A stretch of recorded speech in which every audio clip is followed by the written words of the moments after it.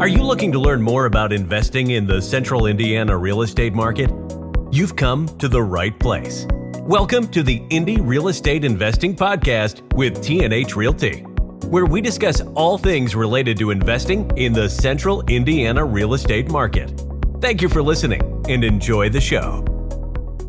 Hello, everyone, and welcome to another episode of the Indy Real Estate Investing Podcast. I'm your host, Jeremy Tallman with T&H Realty. We are a residential property management company that services the Central Indiana market. With me today is a very special guest I'm happy to have on here. His name is Chris Herring. Chris serves as our project manager here at T&H. Welcome to the show, Chris. Hi, thanks for having me. Yeah. So, Chris, we're recording this on June 1st, 2023. Happy anniversary. Thank you. Five years of a career that I never expected to have. Yeah, 5 years. Yeah. 5 years are nice milestones. We kind of celebrate those here at T. We celebrate all anniversaries, but 5 years are neat. I have a lot of people here that have hit that milestone, which is cool. But it's your first podcast with me, and it's first time with us, and it happens to be at your 5 year anniversary. So I thought that's kind of cool. So it's great timing, and it's it was. For the longest time, I was the new guy. It took, I think, like a year and a half before the next person was hired in, and people just don't leave here, which is great. Yeah. We got a great team. And yeah. I'm hoping for at least another 16 years. That's what I'm aiming for. All right, let's do it. So I thought I'd bring you on here today to discuss the keys to managing a successful residential construction project. So, Chris, you wrote a really nice blog. I love blogs. And you wrote a really nice blog recently about this topic. But I thought it made sense to bring you on here and flesh out the topic a bit more, give people some more context about it. You're one of our resident experts here at T&H in terms of project management. And I look forward to digging into this topic a bit more. But at first, I want to set the stage for our listeners. So just indulge me for a minute here. Almost all property managers here in Central Indiana and around the country, they lease and they manage homes, right? I mean, that's the basic duties of a property manager, where you're going to lease that home for a client. You're going to manage it, which means you're dealing with some maintenance, you're collecting rent, you're providing statements, you're doing all that stuff. But so that's kind of a given around the country. But at T&H here, we've expanded those services quite a bit. And one of the things we like to promote here is our one-stop shop mentality and service we provide our clients. And generally what that means and how we present it, it's very prominent on our website, is that we provide, we have a brokerage rather in our company that helps our clients purchase investment homes. We rehab those investment homes where necessary, which is where you come in. And then of course we're going to do the leasing and management. And then at the end of the sales, at the end of that cycle, if the client's ready to sell, then we can help them sell it. So we provide what I call just, that beginning to end service for investors. And we're really proud of that. And Chris, it's interesting that you are actually part of our brokerage team.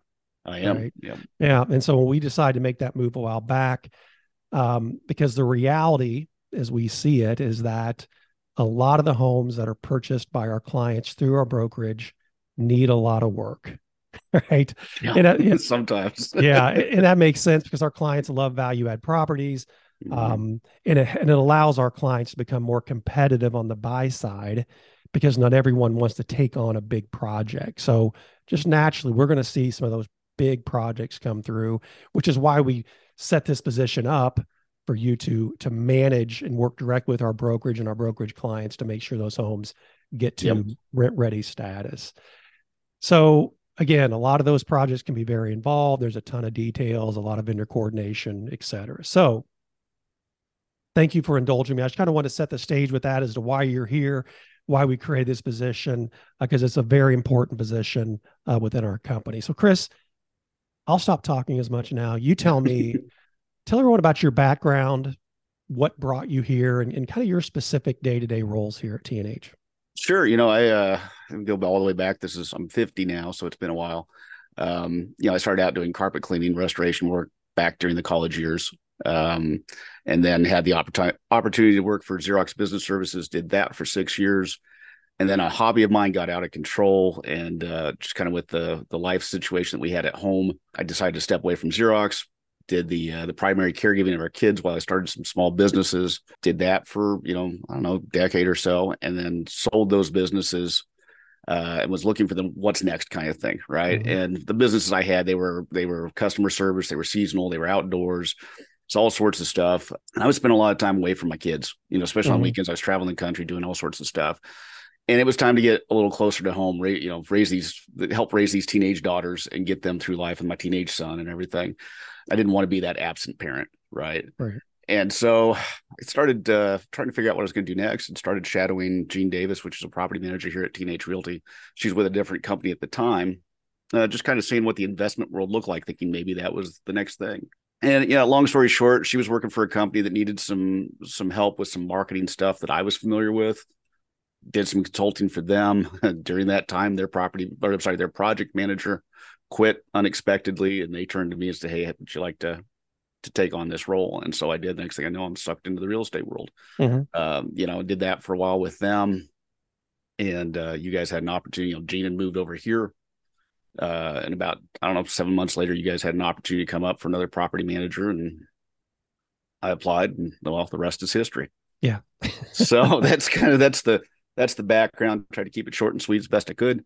And so then, I did 2 years over in the east side, the Lawrence, primarily Lawrence, and a little bit of Warren Township and some other stuff, and kind of bounced around in different territories here in our market for T&H.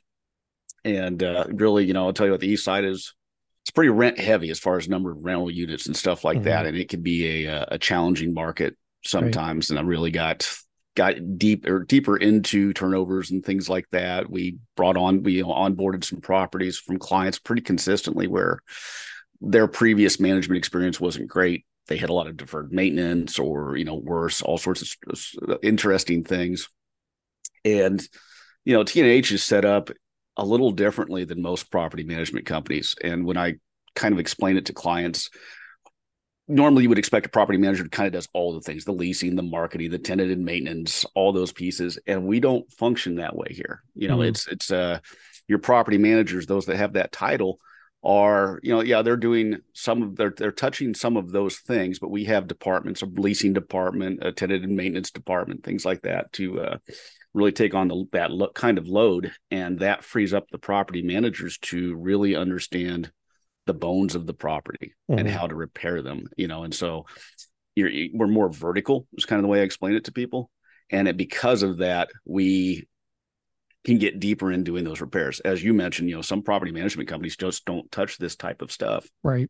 Because they don't have the knowledge, the skill set, the time, those sort of things. But if you're managing 200 properties and you're trying to do everything, that's a lot, and so as you mentioned, as the brokerage became more of what it is today, there were opportunities to go deeper. We had the ability to go deeper and do practically stud up, rebuilds of homes if we needed to. Right. All right. Well, thanks for that. So let's dig into our topic today. I'm going to kind of follow the blog format a little bit, because you start out mentioning that a successful construction project begins with laying the proper groundwork. And there's three things you mentioned, three components, is that the investor needs to have a long-term investment strategy for the property.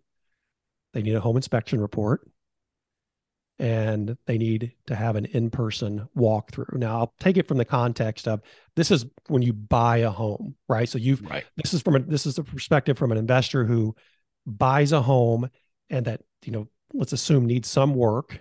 And this is the groundwork they need to have. Again, a long-term investment strategy, home inspection report, and an in-person walkthrough. Let's talk about, what do you mean when you say the investor needs to have a long-term investment strategy for the property? Tell us a little more there. Yeah, sure. To quote the 7 Habits book, beginning, start with the end in mind, right? You need to know what you plan to do with this property, how you're going to execute your goals.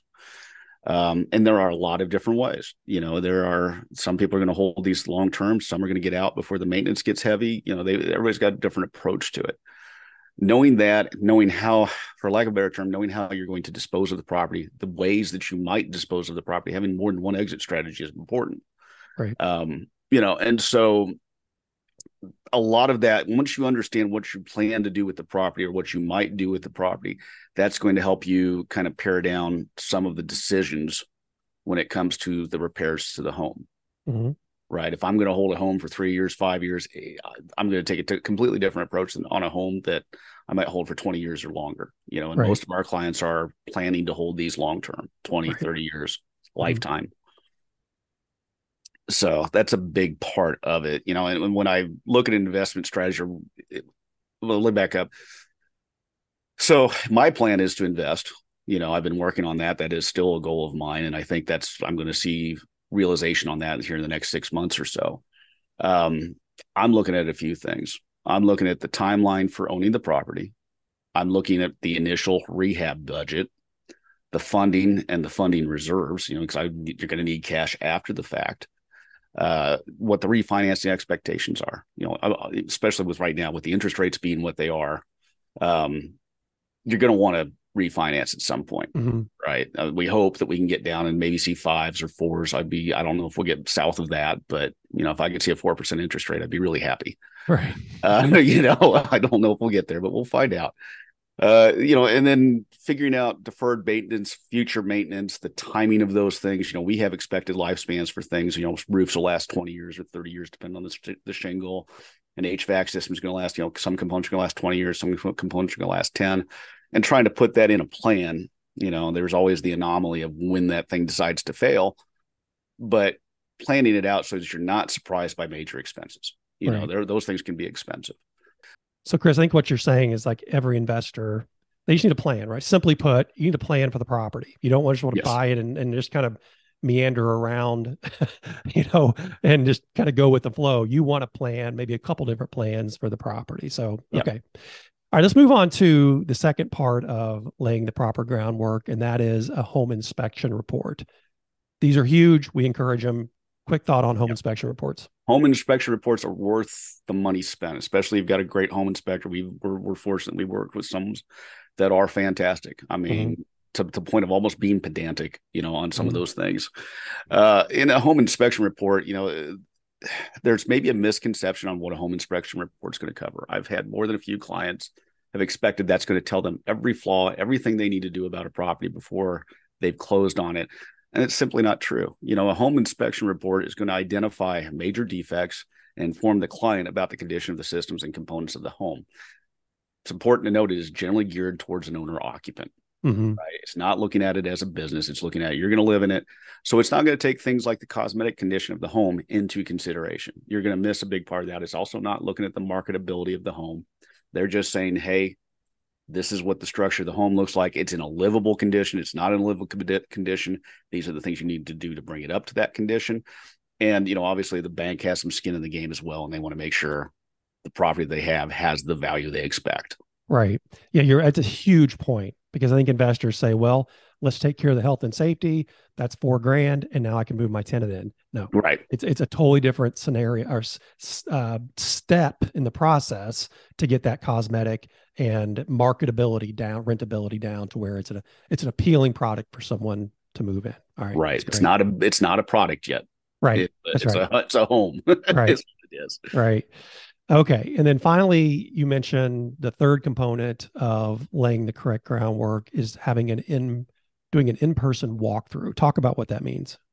So the in-person walkthrough, this is going to be complementary to your home inspection report. Mm-hmm. This is where we're going to take a home and we're going to turn it into a product, right?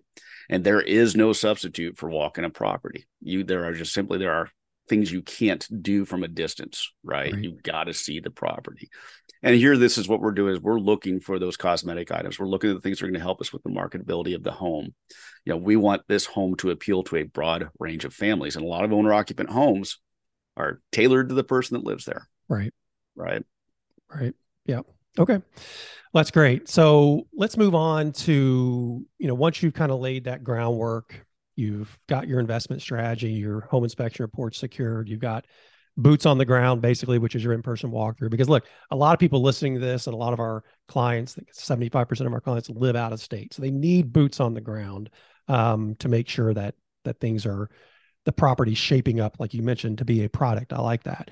So once you've kind of laid your groundwork, you got to create a scope of work. All right. So talk about your process in creating an effective scope of work. Yeah, it is not an easy thing to do. Mm-hmm. You're going to take all these pieces that we just talked about, your long-term investing strategy, your home inspection, your walkthrough. You're going to take all those pieces, pull them together, and try to come up with a plan, or maybe a couple of plans for the property. And there are going to be things that are your hard ceilings that you just can't get past. As you know, and when I say that, that's your after repair value. That is the number, right? We can't magically create new repair value, increase the repair value by doing finishes and things like that. We might gain a little bit, but it's not going to be, that big difference.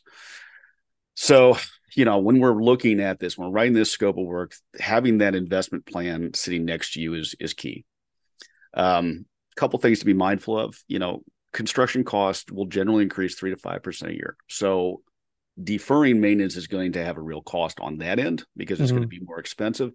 It's also going to have an impact on the appraisal of the home. We can't necessarily increase value based on the comps, right? But things that we don't do are going to decrease the value on the home. And it's also going to decrease the value of the rent maybe to the property. So kind of keeping that in mind is important. And when you're writing that scope of work, also know your vendor's capabilities. If the vendor isn't good at something, if they're not good at tile, it's going to show and it's going to have an impact. Right. Yeah. Let's talk next about vendors, because I think this is where things get even more challenging. Yeah. And I will say, I think, you mentioned 3 to 5% increase in construction cost. I mean, I think we've seen that double, triple, quadruple over the last few years. Those costs during the pandemic, man, were 20-30%. I mean, windows went from, $350, $450 a window to $850 or more. Yeah. We saw a full on doubling there. So hopefully we're going to see, I think you're right, normally 3 to 5%, but I just want people to keep in mind that over the last 2 or 3 years, that number has been much higher than that. As the inflation ticks up, so and the products get limited, so does the cost. And we felt it the last year or two. Yeah. So again, let's get back to vendors now. So this is hard. We've talked about here that blue collar is the new white collar. Like, these trade people are in such high demand. They're charging more because there's just not many of them. I heard the other day, and I could be wrong about this, I don't want to be quoted necessarily, but I heard the average age of someone in the trades is like 45. I believe it.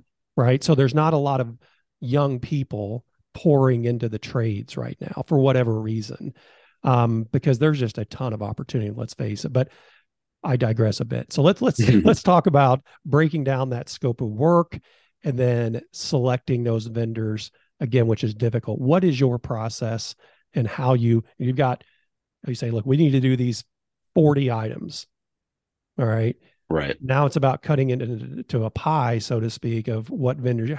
Tell us your process and how you think about that. Yeah. And you touch on it, the costs are going up because we have more skilled labor. These guys have been working, they're 45 years old. They've been working in the trades probably 20 years, maybe 30, somewhere in that range. And they demand that wage. They're not entry-level wages. And so many people have this mindset of find me the cheapest labor. Right. They don't value labor. And the problem is, I'll tell you what, cheap labor is going to give you a cheap product and it's not going to look great. Right. But on the other side of that coin, if I bring in a general contractor and say, hey, I want your guys to do all this work, and he is very skilled guys, I'm paying that very skilled labor price regardless of what work item they're on.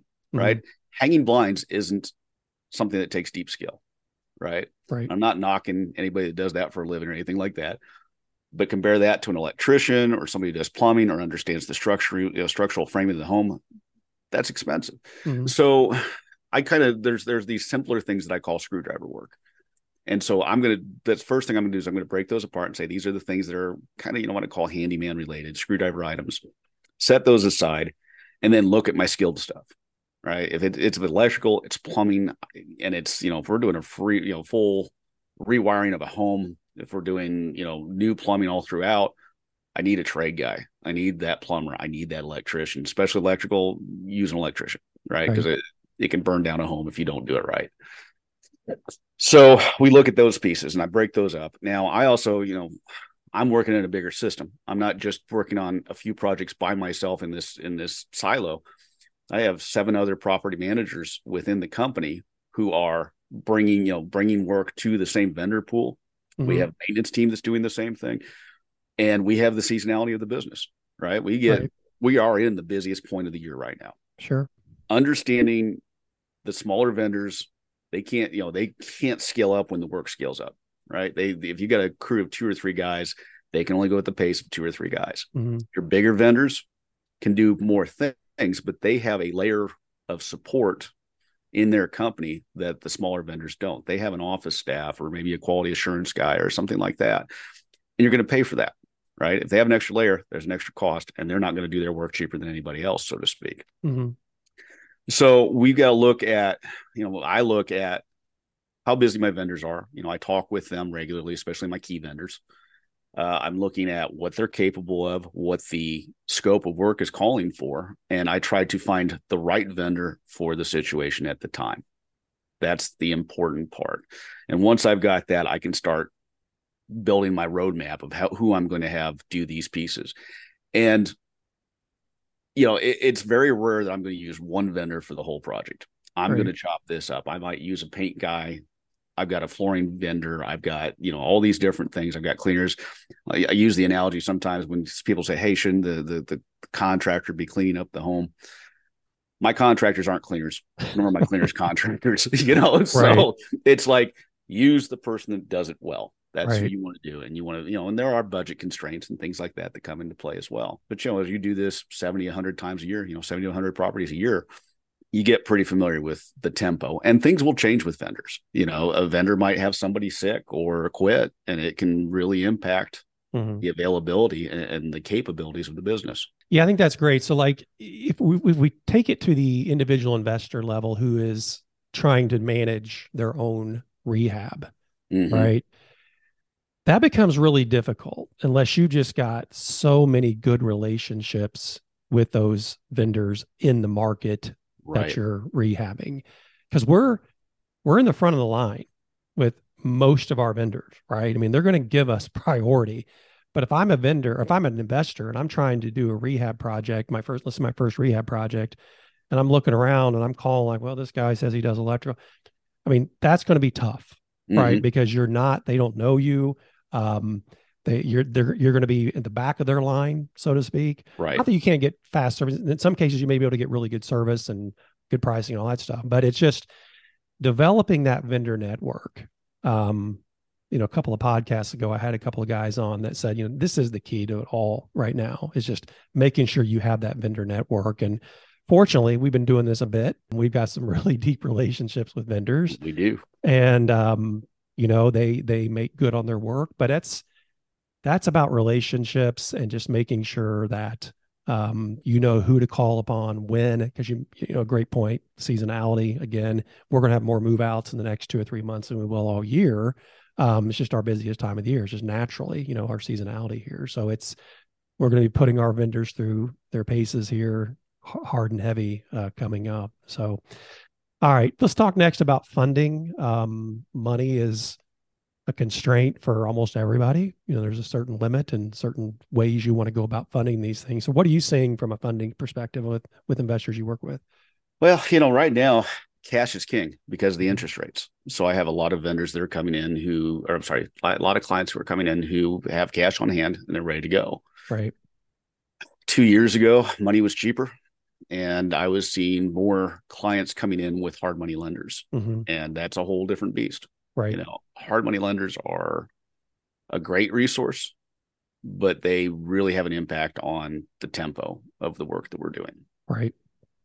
Okay. So the final thing you talk about in the blog, and probably maybe the most important, is the communication. Let's talk about it from the perspective of the first from the perspective of the communication between you as a project manager and your vendors, because that's a really important communication channel. Talk about that first. Like how do you communicate with them? How frequent? All that good stuff. Yeah. And I take the mindset that I deal in information. That's, I'm the conduit between the contractors, the vendors, the client, and people within T&H as well. And that's what I deal in, right?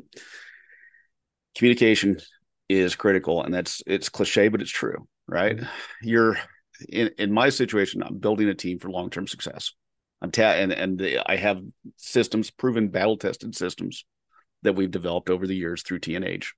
Then that gives me an advantage because I'm building a relationship in a different way, a deeper relationship. Mm-hmm. But boy, getting to know a new vendor is very much like dating. That's what I tell them. When I start out with new vendors, I'm like, we're just dating. So we're going to talk a lot. We're going to get to know each other. I'm going to have a pretty consistent tempo of touching base with them. Right. And Right. I'll outline at the beginning my expectations of communication because I'm setting expectations for my clients about when I'm going to communicate with them. I'm going to update them. You're dealing with a home a couple of thousand miles away, and it's probably one of the biggest investments of your life. It's a scary thing. Yeah. Right. So you want the people that you work with to be reliable and predictable. And how do we do that? Communicating clearly. It's so I will do. So what I do is, I will update my clients once a week. That is my commitment to them. I do that on Fridays. And what I'm doing in a lead up to that is I'm communicating with my contractors throughout the week, but I'm trying to strike a balance, man. I want to keep those guys. I want to keep the hammers swinging, right? If the hammers aren't swinging, they're talking to me. We're losing time. We're losing days on market. We're increasing our vacancy. So I try to stay out of their way, let them do their work because I know them. I trust them. Right. And I will touch base with them on at least once a week. Every Wednesday, Thursday, I'm having meetings with the key vendors. I'm also talking with vendors in advance. If I've got steps of work, I've got flooring coming in next week. I'm checking with the guys that are working this week to make sure they're ready to go, that they're going to meet their timeline so that my contractor for the flooring comes in without a hiccup. The last thing I want is for my flooring contractor to show up on Monday and find out that my painter's only halfway done. Right. I need those things to be consistent. And a big part of it is you're going to teach, or sorry, if not teach, but you're going to basically set expectations. If there's an important thing, you want granite countertops, you better tell your contractor that you want granite countertops, right? Don't leave it to them to make the decision. You might end up with a butcher block countertop or something else. So make sure you have good information in your scope of work that sets your constraints, your requirements, right? Another thing is collaborative problem solving. If you have a good relationship with a vendor, you want the vendor who comes to you and says, hey, I've run into something that I'm not sure how I want to approach it, right? Doesn't mean they don't know how to do it. They're going to ask you for your input, right? If a contractor comes to me and says, hey, I'm running a week behind, I'm not going to lose it. I'm not going to get mad at them and say, well, you promised and just work harder. I need you that day. All right. Now that I know that information that you run a little bit behind, I can reach out to that flooring guy and say, hey, we're a week behind. Can you push me off and make an adjustment to your schedule? On the flip side, if I've got good relationships with vendors, they might reach out to me when they have an opening in their schedule. Hey, I've got this slot. Is there something we can jump in? I had my tub glazer do that to me yesterday. He was planning to be out there in 4 weeks, had some availability. We haven't started the general construction repairs on that property. Sure, go ahead. Let's do that. So having those good relationships with people, it's not just communication, it's building a good relationship with them will pay off. Right. That's great. So, okay. Well, I appreciate all that recap on, how to do those, just all those different steps I think are so critical, and it's laid out really well, and to making sure you have some really good success with with your construction project. Now, at the end of the day, I'm not sure we've ever experienced a big project that went exactly as planned, right? No, they never are. Yeah, because there's just so many things that can happen, particularly when you're working in older homes. You don't know what you're going to run up against. But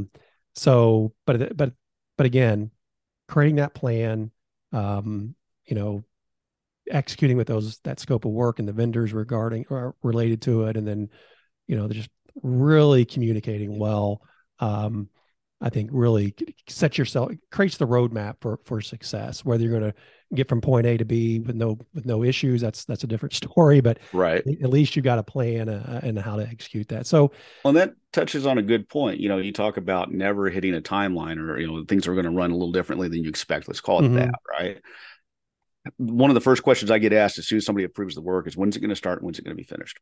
Right. And on a big project, I'm like, I can't answer that question. I can tell you that I expect about this much work to happen on a weekly basis. And I'll probably start out with hey, we've got a 6 to 8 week timeline for this. And I'll say, here's what I normally will do is we get about midway through that project. And that's when that timeline is going to come into view. Right. And we're going to start to narrow it down. We'll end up hitting timelines, but I can't give you that date on day one. Right. That's an important thing to understand. Right. And also I will give those timelines. So if my general contractor says, we're going to be done with the painting phase on week 5 or whatever. Okay. Well, the day after that, we're going with flooring. Well, as we're talking on a weekly basis, I'm reminding them of those timelines. It's more important to be able to hit those timelines. And sometimes, we may run a little behind on the GC, but there is work we can push to after the flooring, right? And so the flooring crew comes in. We don't miss days with them. We don't have to reschedule anything. I don't want to reschedule my flooring guys. That's one of the toughest things to do. So I keep talking about flooring. It's one of those, man. If I miss it, we're going to wait another 3 weeks. So we're not going to miss it, right? And then we can generally catch up, and I have the advantage. We have an in-house maintenance team. They do a lot of what I was mentioning earlier is screwdriver work. Right. I forgot to touch on this. I meant to earlier, so I'm just going to go to a side here. With the smaller screwdriver work, I have the advantage of the maintenance team. The maintenance team works at a time and material rate instead of bidding things out. And what that means is they're going to charge me a fixed rate for their labor, an hourly rate for their labor. And then they're going to charge me the real cost of the materials, right? They're not marking up materials, not doing anything like that. And because of that, if a general contractor quotes out certain items, they're going to give me the most likely outcome, the most likely case of when they get into it. If I say, hey, replace this cabinet, they're going to expect some wall repairs and some other things.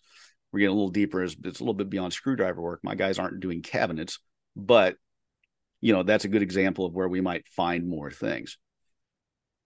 So we're going to pay probably a premium. I mean, if there's a situation where, hey, it just went smoothly, they're not going to give me a discount for it going smoothly, right? On the other side of the coin, if it's rough, they're not going to charge me any more for that. They're just going to stick to their price, and they've kind of got some insulation in it, so to speak. Time and material, I'm getting the real cost, and that's where I can save on the smaller items. 30% is usually what I'm saving versus a general contractor quoting out that item. It's pretty good. Yeah. So. Okay. So let's talk about, let's kind of give people an idea of the scope of work that we can do. Talk about the biggest project you've ever done. Give me, I don't even know, exact, I don't want exact addresses or anything like that, but tell me about like the kind of the cost of the biggest project we've done, just generally. I've had a couple $100,000 projects. I think one of them went up as high as maybe 110, 120. These were heavy remodels of a home. This was redoing kitchens and bathrooms, adding spaces in existing floor plans, adding new square footage and attics, things like that. There are two that stand out. There's a property up in Anderson, Indiana that we took on that, I was mentioning earlier that you have some homes that are a little quirky because the owner occupant did it in the style that they needed or they wanted, right? And this particular property had a very, very small kitchen, and right next to it had a really big laundry space, a utility room. So they like doing laundry. Yeah, laundry. I don't know what the thinking was, but I mean, that thing was like about 8 feet, 10 feet wide, and the kitchen was maybe just as wide. And then right behind it, you had to walk through the kitchen to get to this family room. And the family room's kind of weird shape, and right next to, and there was a door out to the side of to the driveway. And then right next to that was this other bedroom they'd added on, that had some issues because they hadn't done the addition quite right with the flashing and the roof line and things like that.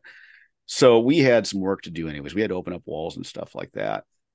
And it's an older floor plan. I think it was built in the 1950s, maybe 1960s at the latest. Anyways, what we did is we were able to rework that back area, got rid of the family room because we already had a large living room to begin with. We added a laundry room back there that they didn't have. The laundry room was in the old utility room, right? We've kind of reworked a hallway to gain access to that space in the back. Instead of having to go through the kitchen, you could actually go through the hallway that was already existing in the room, in the space. And then we moved the wall between the kitchen and the laundry room over, quite a few feet, which meant we had to replumb some stuff. We had to do an electrical box replacement anyways, or some rework on the electrical box. And we needed a new furnace. We needed a new water heater. So it was a good time to move all those things at once, right? We weren't doing some rework and things like that. I was now able to take this very narrow kitchen, widen it out, modernize it, increase the counter space, right? Add a pantry and put an island in. And at the same time, we will also open up that entryway between the living room and the kitchen, and made it feel, the whole space felt much, much bigger and modern. Mm-hmm. And boy, that thing went to market and it was gone instantly. Right. Nice. So we talked about this for a minute yesterday. It's the real estate term. The layout was like functionally obsolete. Yes. Yep. Right. I mean, love that phrase. It's just a very odd floor plan. And again, they must have really liked to do laundry and stretch out in there or whatever. It doesn't make a lot of sense, but then have such a small kitchen. So yeah, it seems like there was sounds like a lot of challenges with that property. Then we got it back up to spec and feeling good, looking good, and had some success there. I believe it appraised really well as well. So, it was a win-win all across the board. And that client came back to us. I just finished another project with her a couple weeks ago. Yeah. And she sings our praises, so that's what we want. All right. So I love that story. Tell me, I guess, last question here. What are some stumbling blocks? Like, where do you see investors going wrong with this? Like, is there a couple things where you think, like, is there a common pattern where, maybe some of our listeners right now are going through this? Like, what are you seeing stumbling blocks on working through projects like these? I see some people hunting for a deal, getting frustrated by not finding their deal, and then convincing themselves that a bad deal is a good one. Now, you're talking about, when you say deal, you're talking about a deal to buy. Right. To purchase a property. They're looking around, looking to buy a property, and just through frustration, or maybe they have this mindset of, I made this goal of buying 3 properties this year, and come hell or high water, I'm doing it. Right. And, there are just times where that opportunity isn't there, but they'll go ahead and buy something. And the double-edged sword is, if they're underfunded, it's real hard to do something with it. Right. You're going to take an impact on your rents. You're going to have some deferred maintenance. There's going to be something that just doesn't make it a good deal. If this is your first property, your first couple of properties, that can be the difference on success and struggle. Right. So but specifically talking about the managing and going through and doing one of these big construction projects, from your perspective, where do investors go wrong during, so they bought the property and now, they have to do this work? What are some stumbling blocks you go through? Is it, being reluctant to move forward with quotes? Is it, overanalyzing quotes? I mean, where do you see people just doing things that hurt them ultimately? Yeah, they can lock up. I've seen some people really get down into some, the money spent is important, but I've seen some people lose days on market, increase their vacancy, locked up on small costs. As I can go to Home Depot and I can buy this thing for this much, and it shouldn't cost this much to install it. Right. Well, I understand that, but the guy that's doing it, he has his tools, he has his truck, he has his insurance, he has all these things that add to that cost. Right. And that can kind of lock it up, that this is what I expect to cost. And, I would expect to cost, I can find a handyman in my neighborhood to do this for $25, kind of thing. Well, your handyman may not be licensed. He may not be insured. Right. There are those things. Probably not. That's exactly right. Yeah. It's, if you're paying that kind of price, I guarantee you you're putting yourself at risk. You would be putting yourself at risk if you used them for larger projects. Yeah. Yeah. And again, cheap labor. I like your what you said earlier, cheap labor, cheap product. Yeah. I think that's we're definitely related. And, one of the things I'll close on this, one of the things I think, and this is from just very anecdotal evidence I have, but I hear that if we say, hey, investor, this rehab is going to cost $25,000. Okay, that sounds about right. But once they start examining the quote is where things go wrong, or they in their minds like, wait a minute, there's a line item here for blind replacement. There's no way that should be X. It should be, Right. And they start nitpicking and wanting, it becomes problematic where I think if you look at general numbers, it's like, yeah, that sounds about right. Now, with inflation over the last few years, I think sticker shock is just part of our reality. We see it every day, but if you're an investor who hasn't done a rehab in 2 or 3 years, you might be in for some sticker shock because things are just flat out more expensive. Yeah. I've heard that more than a few times. People are like, well, 5 years ago when I did my last property, this is what I paid. I was like, yeah. And the world changed in the last 3. It's not the same world. 2021 was probably the hardest year I've had as far as it was the most challenging. It was rough. Prices were changing every 2 weeks. Right. Yeah. Well, Chris, this has been awesome. Thanks for joining me. I appreciate it. Happy to do it. Thank you so much. Yeah. Well, we hope everyone's picked up some information that will help them in their investing. We'll be back next month with another podcast. In the meantime, we encourage you to share this podcast with your investing friends. Leave us a review and don't hesitate to reach out to us with any questions you might have. Until next time, thanks so much for listening, and please stay invested in your investment.